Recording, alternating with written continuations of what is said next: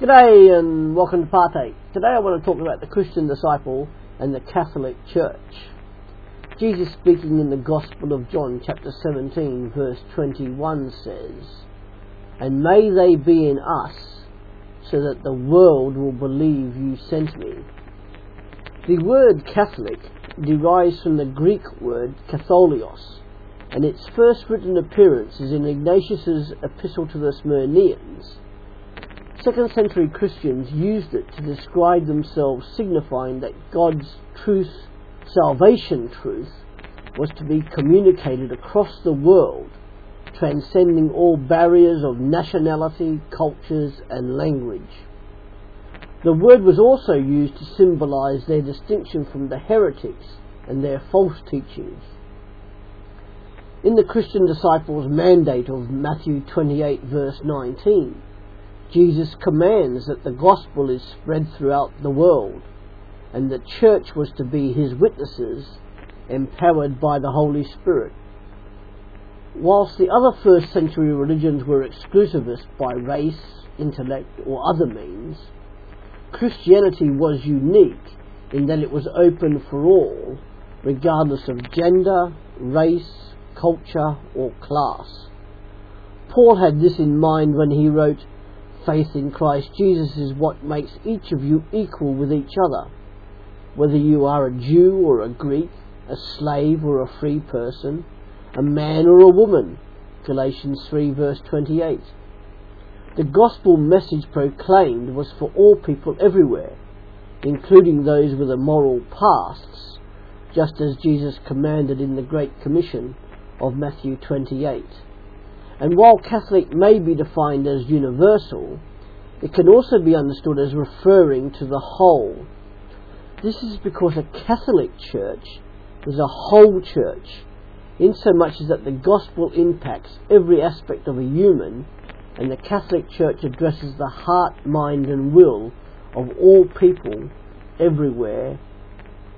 The Church possesses in itself every kind of virtue, which can be named related to words, deeds or spiritual gifts of every kind. I don't think I need to remind you that when I say Catholic Church, I don't mean the Roman Catholic Church and its denomination. But the word Catholic is also whole or universal in relationship to time and history, insomuch as there has always been a people of God, and will remain so after the end of time on earth. It is participation within the church of the past, the present church and the church of the future, which reflects its catholicity. It is through the function of mission that this hallmark can be tested in any church and can be discerned in the church.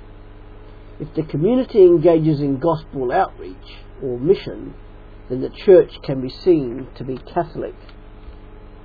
And the church's mission is evangelism. This is sourced from the church being marked as Catholic. Evangelism is the virtue of bringing God's reconciling message of salvation to all people of all time, in all places, without barrier or hindrance.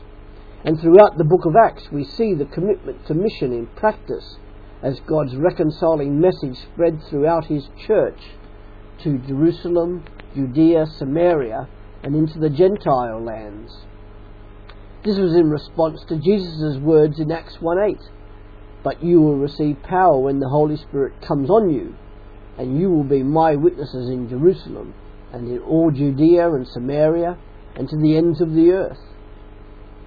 But what is evangelism? Evangelism is purely telling others of God's message of reconciliation to all people of all time. It is not forcing people to adopt church standards, 1 Corinthians 5 verse 12, and nor is it simply a message of join the church as a symbol of good works, Ephesians 2 verse 8 to 10. This Catholic gospel says that everybody has sinned against God, Isaiah 53 verse 6, Romans 3 verse 10 to 11, that nobody can earn their reconciliation with God, Ephesians 2 verse 9, that God sent his Son Jesus to be born, crucified, dead and resurrected so that salvation can be had for all people of all time. John 3:16, 1 Timothy 1 verse 15, and that it is by acquiescing to God by faith in Jesus alone that people are saved. John 5:24, Acts 16 verse 31. And why evangelize? The prime motivation for evangelism is out of gratitude for what God has done for the church, in that the church loves because He loved first. 1 John 4 verse 10 to 12, 14 and 19. It was this sentiment Paul refers to when he writes, "For Christ's love compels us, because we are convinced that one died for all, and therefore all died." 2 Corinthians 5 verse 14. The New Testament church told of God's reconciling message out of an overwhelming experience of God's love which they had received. Also, God is a missionary God. Jesus was sent to save the lost and redeem mankind, reconciling them back to God. The Holy Spirit was sent from the Father and the Son into the world to witness about the Son. And while some are explicitly called to be evangelists, Ephesians 4 verse 11, it also falls on all members of the church to do the work of an evangelist, following the example of Timothy, 2 Timothy 4 verse 5. Scripture dictates several reasons for members of His church to share their faith. Jesus commands us to tell others of God's reconciling message in the Great Commission of Matthew 28. In the last words of Jesus' earthly ministry, His church was commanded to be witnesses for Him, as we have seen, Acts 1 verse 8. Evangelism is also an expression of the Christian disciples' love for God through obeying His commands, John 14 verse 15. It is also the church's imperative mission, because the church is the vessel God has chosen to use to spread the message of reconciliation to all people, Acts 4 verse 12, 2 Peter 3 verse 9. Remember Paul's words from Romans chapter 10. How then can they call on the one they have not believed in? And how can they believe in the one of whom they have not heard?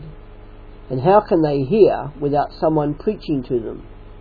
And how can they preach unless they are sent? As it is written, how beautiful are the feet of those who bring good news. For more to think about, please do read 2 Corinthians 5 verse 11 to 21. Ask yourself the following questions, writing them down if you can, and see how you respond or react to them. Then why not share your answers with your spouse or a close friend, so that you can pray over any issues together. Question 1. What is the message I proclaim as a Christian disciple, both in words and lifestyle, to a world that is dying without reconciliation to God? Question 2. How and why do I tell others this message, despite opposition? And question 3. What is my motivation for telling others the Christian message? As ever, if you have any comments to make on this, please do contact me at partake@hotmail.co.uk. Thank you.